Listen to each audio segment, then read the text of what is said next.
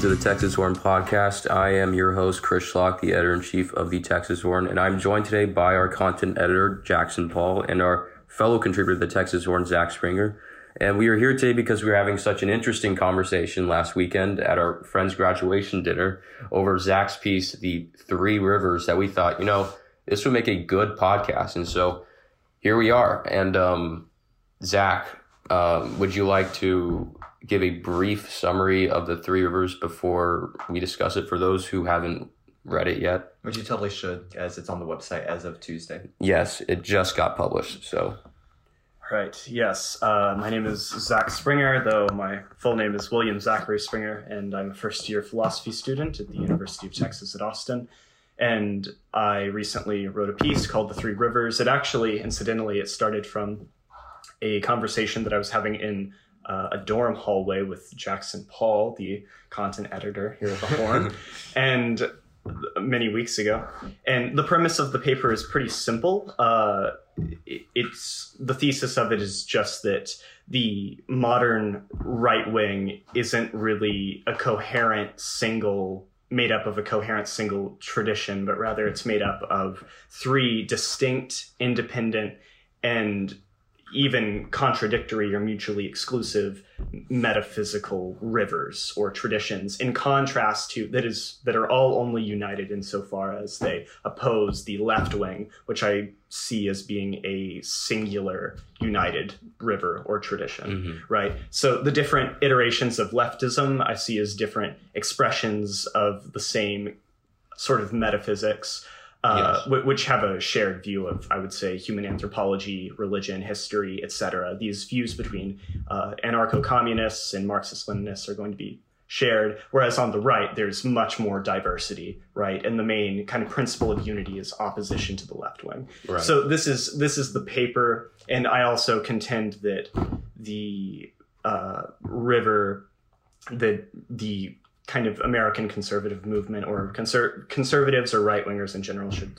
sort of go for, as it were, would be what I call the traditionalist river. And the three rivers, by the way, are the liberal river, the futurist river, which I'll clarify that in a moment, and then the traditionalist river. Right. By futurist, you mean nationalism and fascism, right? Correct. I specifically refer to modern so-called right-wing totalitarian statist ideologies that particularly emerged in the 20th century. So National Socialism, fascism, you could even say Phalangism, the Iron Guard movement in Romania, these different totalitarian movements that are right-wing. Yeah, and why don't you explain what you mean by the liberal river, just because, liberal in our culture often means left wing, so. Yes, this is true. So when I say liberal, I don't speak of liberal as in the popular American political discourse. I'm speaking of liberal in the traditional philosophical sense. So the tradition of John Locke and Thomas Hobbes, Thomas Paine, the founding fathers, this notion that we are to pursue the kind of unrestrained, uncoerced individual and preserve his rights and liberties. And that the main function of the state is pretty much only to protect the inalienable rights and liberties of the individual. Right. And so this would be liberalism. And I frequently refer to it as having kind of a so-called negative vision. So the vision is mainly just of trying to kind of bring about and protect this kind of ideal individual, right, unrestrained from government coercion, and this is how I would define liberalism as being an advocate for liberty. In short, one thing I mentioned this past weekend while talking to you about it is Friedrich Hayek, the Austrian economist, pointed out that liberalism, of course, classical liberalism is what it's now referred to, but it used to be something that was for liberty until the left, not too long ago, I believe in the early 20th century, appropriated that term and used it to make their policies more palatable. And so instead of being called socialists, they would be social liberal Democrats or things like that. And so I think it's important to make that distinction. Actually, an interesting point on there. Well, you're right that in America and Europe, the left has kind of, as Friedrich Hayek said, stole the word liberal from us. There are places like Australia where liberal still means right wing. So Yes, that is true. And in France, apparently, whenever they discuss economics, when right-wing economics or free market laissez-faire economics are called liberal or economics. Yes. Yes. Mhm. So I believe on the continent, even liberal in certain contexts refers to continental Europe. Liberal in certain contexts refers to laissez-faire economic system. Yeah, and piggybacking on that, couldn't you say that the three rivers of fascism and liberalism and traditionalism could be more applicable to the European states than to the American states, because fascism historically in America has not really been seen as a right wing. There was a lot of left leaning and socialist sympathizers. Wilson, Koff. Yes, and a lot of sympathizers in America who are on the left of the fascist states. People praising Mussolini. A lot of journalists doing so. I think even John Dewey, FDR took some of Mussolini's policies, like the minimum wage. And so, couldn't you say that the Three Rivers would be only something applicable to Europe, and America would be more of two rivers that does not include futurism?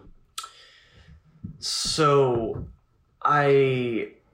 it might be easier to map this onto the history of continental Europe. That might be true, just because in the paper I sort of, this is maybe implied because I say that in America, in a highly qualified historical sense, the only kind of politics that are available to us are liberal politics. Yes. And in a certain relative sense, these could be called left-wing because historically, liberalism was kind of a revolutionary ideology that supplanted monarchism and these sort of old forms, right? Even of what would it be? Not mercantilism, but it sort of supplanted the previous sort of economic systems and like feudalism and things like this. So it might be easier, to map it onto. And also, I cite the example of France and France's history and struggles between legitimism or absolutist monarchism, and then also liberalism and then socialism, right? So it's maybe cleaner in continental Europe, but I think that the principles still would apply in America.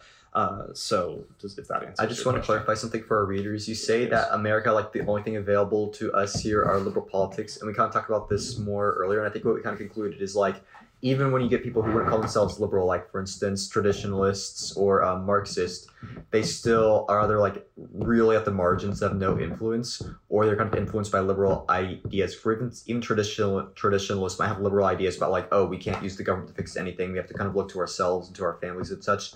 And even the Marxists will talk about like, oh, freeing like us from like the to be like true.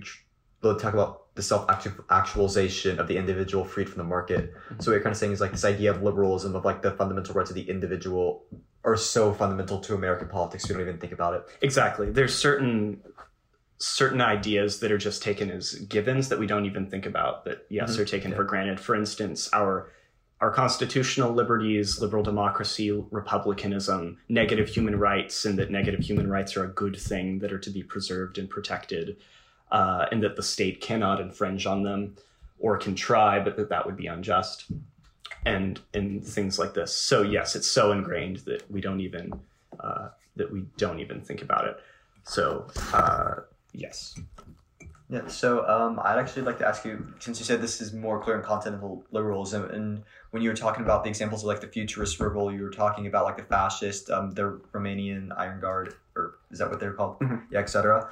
But it's actually kind of got me thinking, like there's, even in Europe, there's a lot of overlap. For instance, you get a guy like, say, Franco, he would at first think he's a futurist because, oh, fascist dictator, but then he kind of talked about going back to tradition. And even some of the really more extreme of the futurists, like say the National Socialists in Germany, would sometimes talk about going back to German roots. So do you think there is like kind of a relationship between like the futurist or post-liberal river and the pre-liberal river, like kind of a kinship there? Yes. So I should clarify something. So one of the major distinctions that I should clarify in the article is that I note that liberalism and futurism and leftism are all decidedly modern ideologies that can be roughly mapped onto the motto of the French Revolution, right? Liberty, equality, or equality and fraternity. Futurism roughly corresponding to fraternity, equality roughly corresponding to leftism, and then liberty roughly corresponding to liberalism. And this is an idea that I've heard before. But yes, so concerning the relationship between futurism and traditionalism, historically it has been true that the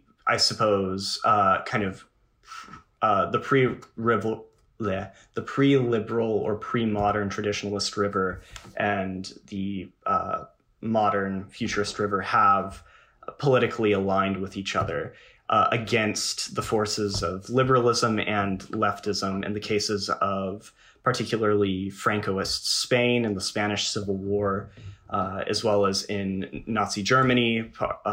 There were coalitions that were made between conservatives and National Socialists, and in various other contexts, like I believe also Portugal.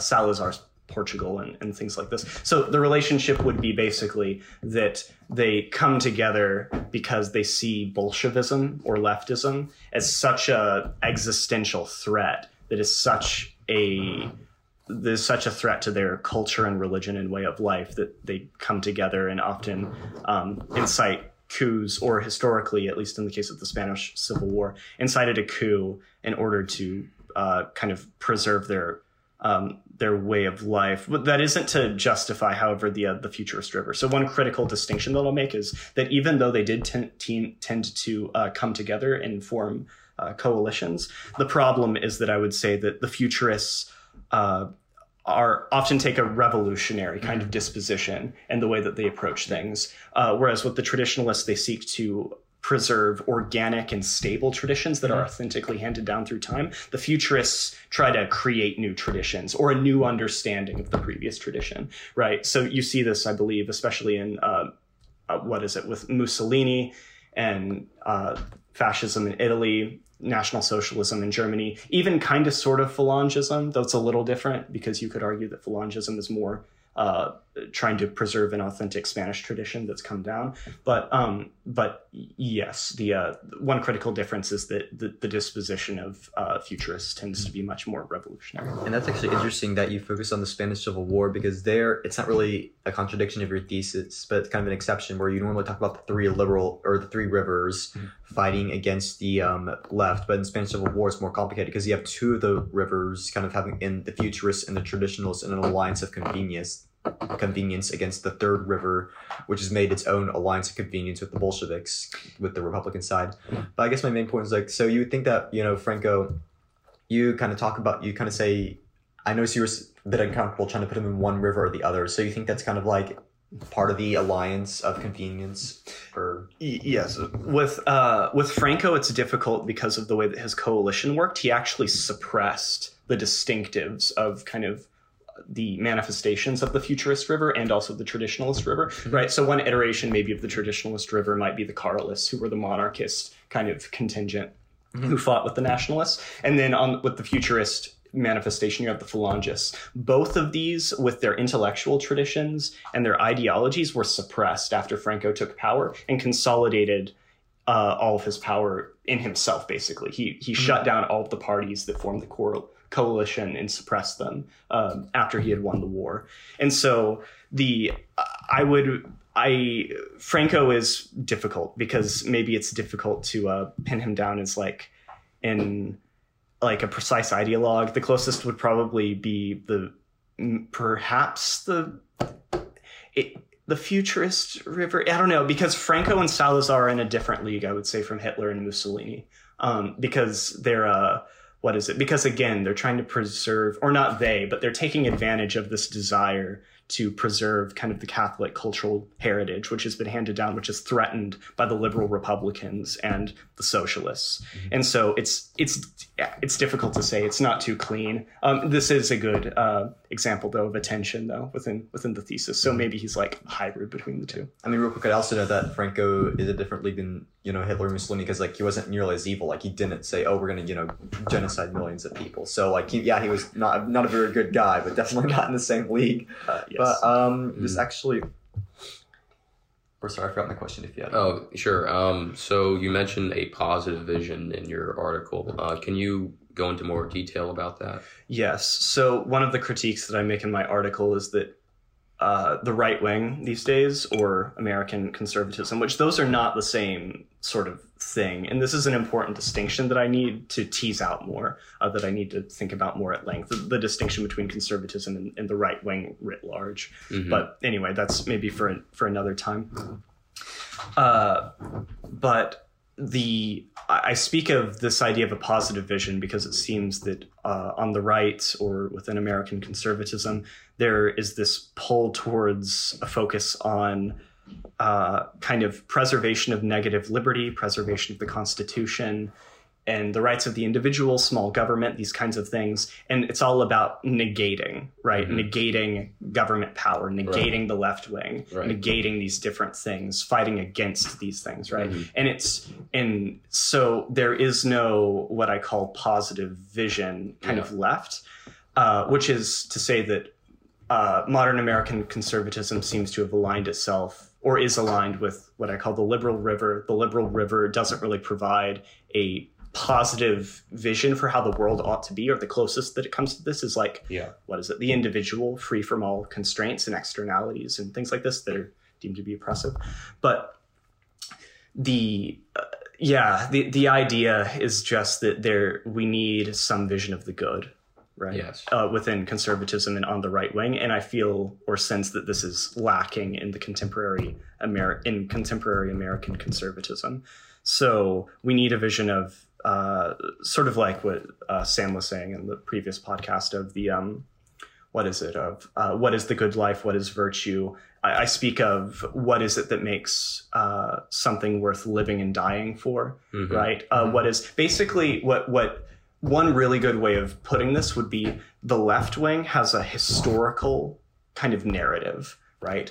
As does the liberal river, and as does the futurist river, as does the traditionalist river. And we need kind of a stronger sense of positive kind of narrative of who we are, what we live or die for, what is good, what do we love, and why do we seek to protect that which we love, mm-hmm. right?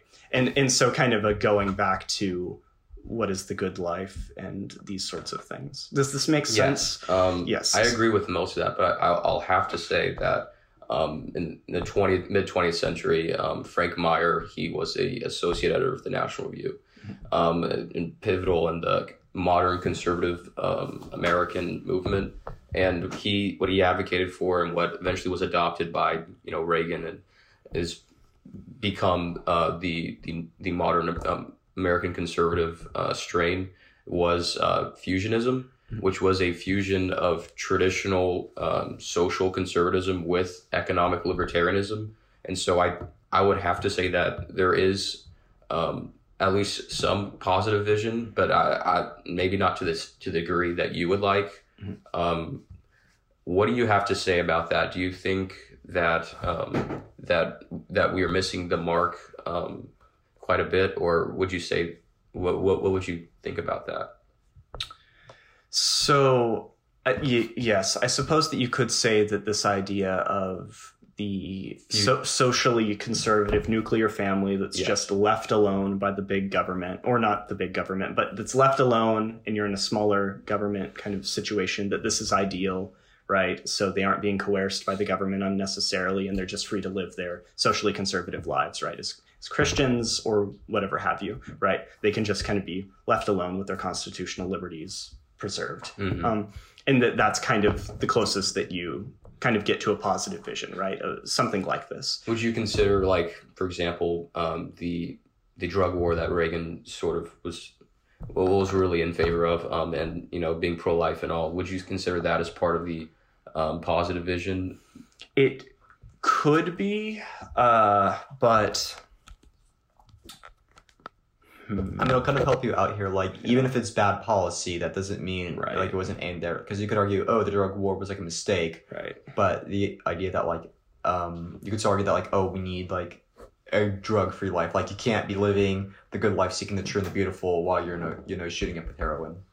Yes, this is Right. true, and I know that Peter Hitchens argues that Britain should be marijuana free and these sorts of things, and that policy should be pursued in order to maintain this image of kind of there's a notion of a positive vision there, right? With advocating for a ban on marijuana in Britain by Hitchens that's implicit, and so the same principle would apply here. Yes, I think that you could roughly say that there is some notion of a positive vision, but the problem is that at least today, that notion of positive vision is not strong enough, right? There's no great narrative that people find themselves subscribing to and living and dying for, right? So like the futurists took advantage of this because they gave people a story to live or die for, right? Like, this is the glory of the state. Yeah. The state will last into eternity. This is the final good. This is the thing for which you shed your blood. I think Hitler very famously gave a speech concerning how, the liberals of the Weimar Republic wanted to give people comfort and leisure and license and so on. And people really didn't want this. What they really wanted was sweat and blood and toil and for something greater, right? And so there's not really this sorry, I'm having a rough time being articulate. No, I mean, I completely agree with you. Mussolini said everything in the state, nothing outside the state, nothing against the state, right?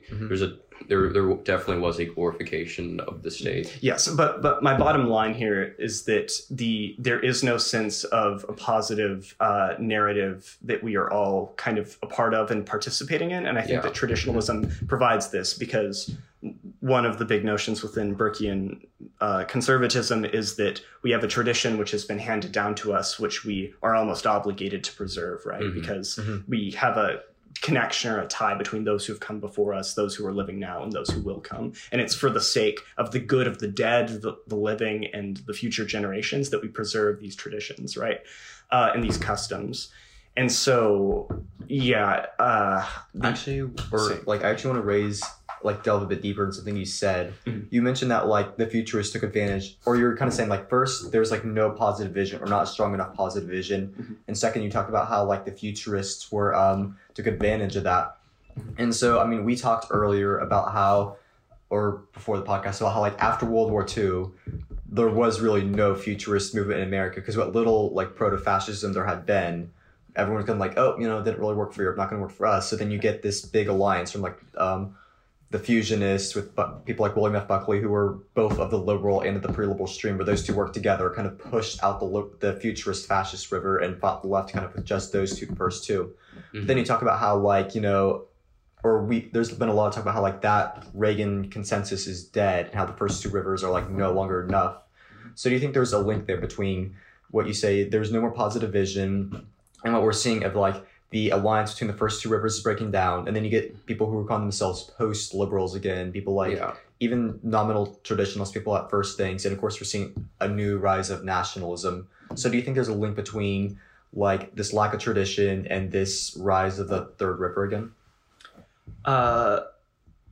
Yes, I think so. Yes, because people are trying to find again a narrative that they can participate in, and that they see as being meaningful, right? So the issue here is that of atomization and nihilism, and this is sort of one of the consequences of this overemphasis on maybe the negative, or just merely like negating things and negating against government coercion and so on, is that if you do that but don't have along with it some vision of what the good life is, then you end up in this place where you have these atomized individuals and their lives are meaningless, and then you're given to nihilism, and then nihilism kind of produces a desire for like, I need to find something to live for, and that could cause greater than myself, right? A cause greater than myself, and that very quickly leads people to more radical ideologies, and so that could very quickly lead to, say, leftism, which provides a vision and a narrative, or futurism, which provides a vision and a narrative, especially if your traditional institutions, which have been handed down to you, have kind of decayed, such as the church,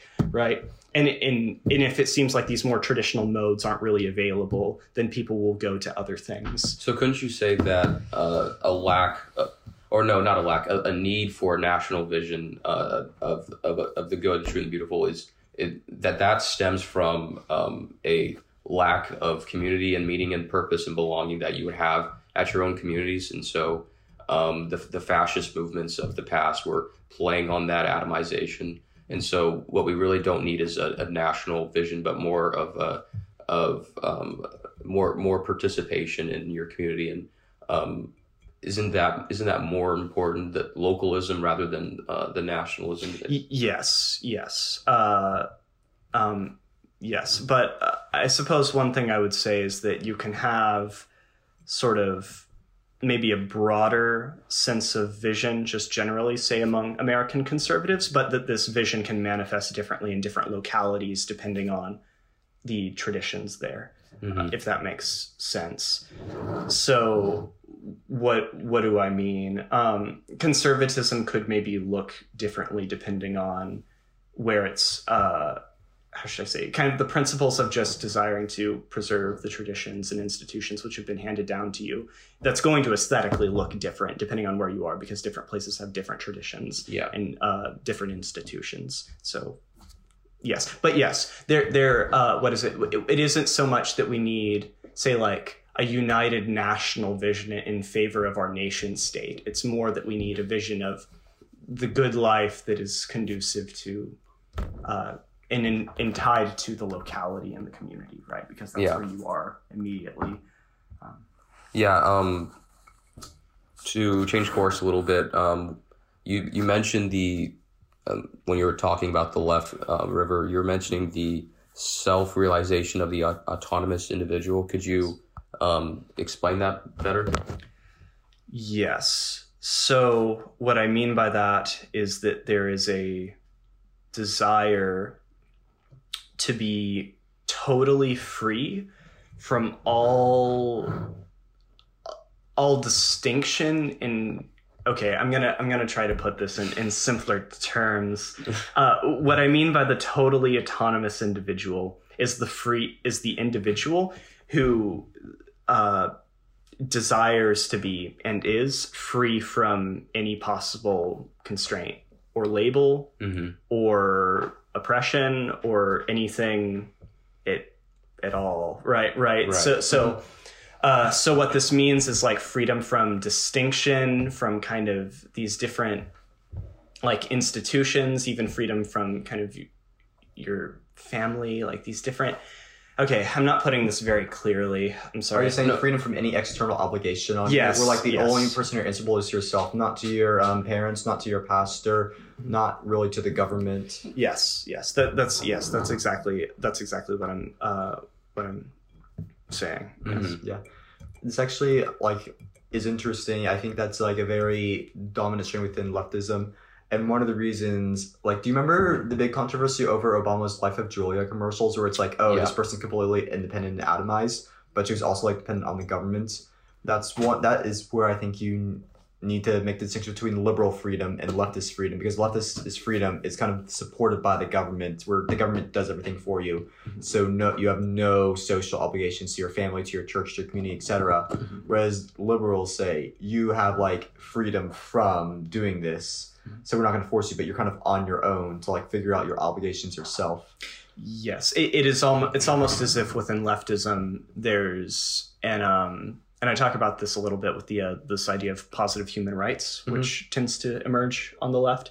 But yes, it does seem very much that the source of your self-actualization or full realization of your potential comes from the state within leftism or the collective, whereas within liberalism that's not the case. It's just that you're free from government coercion, but you need to. It's through your own kind of individual ability and also through your local community and these kinds of things that you have the things necessary, which are which are necessary for your flourishing, right? So within leftism, the flourishing, the vision of human flourishing stems from the state and the collective will and the will of the state.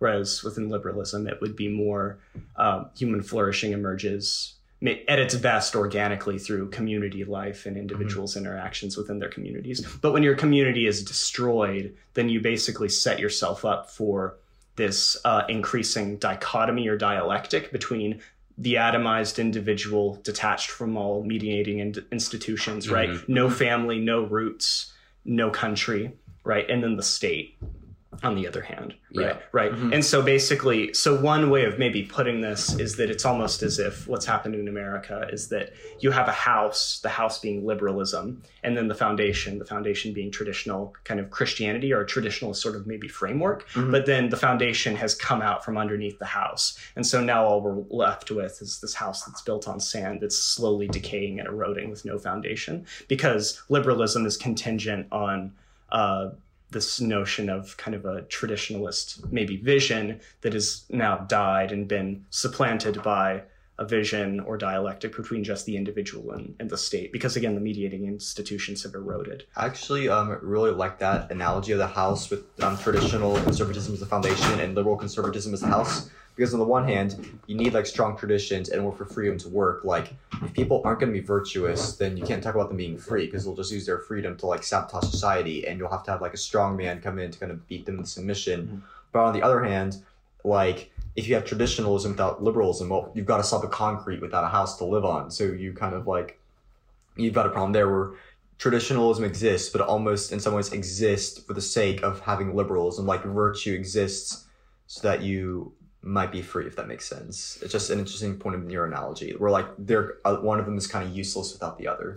Yeah, well, I suppose that what I'm trying to do with the analogy is describe what's historically occurred as a phenomena. I don't know that that is necessarily ideal, but it's just that that's what the house analogy is, just to describe what the reality of what seems to have happened historically. Yeah, and that's what Tocqueville talked about in his Democracy in America book. And he said basically one of his fears was the dissolution of mediating institutions. And so you just have the individual and the state, and that could lead to a sort of soft tyranny where the people think they're in control because they vote for who's in the government, but they're in complete submission to the government, and they rely completely on the government for everything that they need. And he said that's a problem, as well as hyper individualism, because in democracy, you care more about yourself and your own interests than you would under aristocracy, where you have actual ties to those below you and those above you. And so, yeah, I mean, that's I'm glad that you point that out. Yeah. One note that I'd like to make is that I speak of metaphysics. And so very quickly, I guess I'd like to go through kind of the ends of the different rivers and kind of what I'm trying to get at, right? And so part of the deal with metaphysics and what makes metaphysics is identity, and what makes the identity of a thing. And so I go through in the paper and I describe how is an individual identified in relation to these different rivers, right? So in the leftist river, the individual is defined kind of by the collective will, but also by himself. Within the liberal river, I would contend that the individual is largely defined by himself. And then if you have those mediating institutions, but if you don't have them, then that's also something that can happen. Even if you do have the mediating institutions, you're still kind of defined by yourself, because the whole point of liberalism is you choose your institutions. Like you choose to be a member of your church. You're not forced by the government to be so. So even when you're part of an institution, it's the self that said these institutions are good. Yes. Very good point. Within the leftist river, it's the individual is defined by the self and by the collective. Within the liberal river, it's by the self. And then through the futurist river, it's the state exclusively who defines the individual, right? Because nothing precedes the state, going back to your Mussolini quote from earlier. Yeah. And then lastly, within the traditionalist river, the individual is defined by his relationships. So first and foremost, his relationship to God, his relationship to his family, his friends, his community, his place, etc. Right? Because for all of human history, a man has been defined by his geography, his ethnicity, his religion, his culture, and all of these things correlate, right? So to be Serbian, to be Roman, to be these different, I mean, Roman's more complicated, but to be Iranian, Saudi Arabian, these things have different ethnic, national, and religious ties and correlations. And we as Western democratic liberals have kind of forgotten this reality of human nature and history, right? Because we're so uprooted. That actually reminds me of an interesting theory I read about. I can't for the life of me remember who wrote about it in National Review like a few weeks ago, where the author basically argued that the reason why we have Western individualism is Christianity. Where like before then, you'd be a member of the Greek city-state. So for instance, if you're an Athenian, you are and suppose you're like a member, like a citizen, then that is who you are. Like you're not individual, or you're not like an individual. You're not like a particular person. You just like are kind of the sum of like your relationships and your duty to the state. But then of course Christianity, by like recognizing individual souls as things that needed to be saved and like loved, was like, oh yes, these souls are real things that existed. Whereas beforehand, if you like try to be individualistic and like not just be in society, then they put you to death, like Socrates. Right. But actually, and this reminds me of, but like the flip side of this is, on the one hand, Christianity recognized the individual, but on the other hand, by recognizing the individual, it made possible a lot of our modern problems. For instance, in ancient Greece, you never read in like the Iliad, like, and then Achilles got depressed because he was like feeling that life was useless and he didn't know what his goal was. Nor do you read like, and then Socrates was like, yeah, but like I just been feeling like I'm not connected to anyone the way we do in modern life. So I think there's kind of a flip side there. Yeah. I'm unfortunately going to have to end it right there. Zach, before we go, is there any other brilliant article ideas that you have that you might want to tease before you start publishing it? I've been teasing them for a while because it takes forever to get these things out. I have to meditate for a while before I write. Sure. So I have two article ideas two article ideas roughly. I have an article idea concerning sort of hermeneutics and how we interpret history and why that matters. So why it matters to have a hermeneutic that is in continuity, in an unbroken continuity specifically, right? And that sounds complicated, but I'll maybe explain later once I write it. And then the second one would be this notion of, that's maybe more ambitious, would be this notion of history as being characterized by a decay over time, where value systems are progressively destroyed, right? And then the terminus of this would be just like post-leftist nihilism, and that seems to be the trend, right? So like first the authority of the church is supplanted, and then God, and then like the nation, and eventually these different distinctions and value systems are destroyed over time by the forces of modernity and decay. So anyway, yeah, sounds cheery. And interesting. So Zach, thank you for sitting down with us. This was a great conversation. And for those who don't know, go check out thetexashorn.com, and we'll see you next time.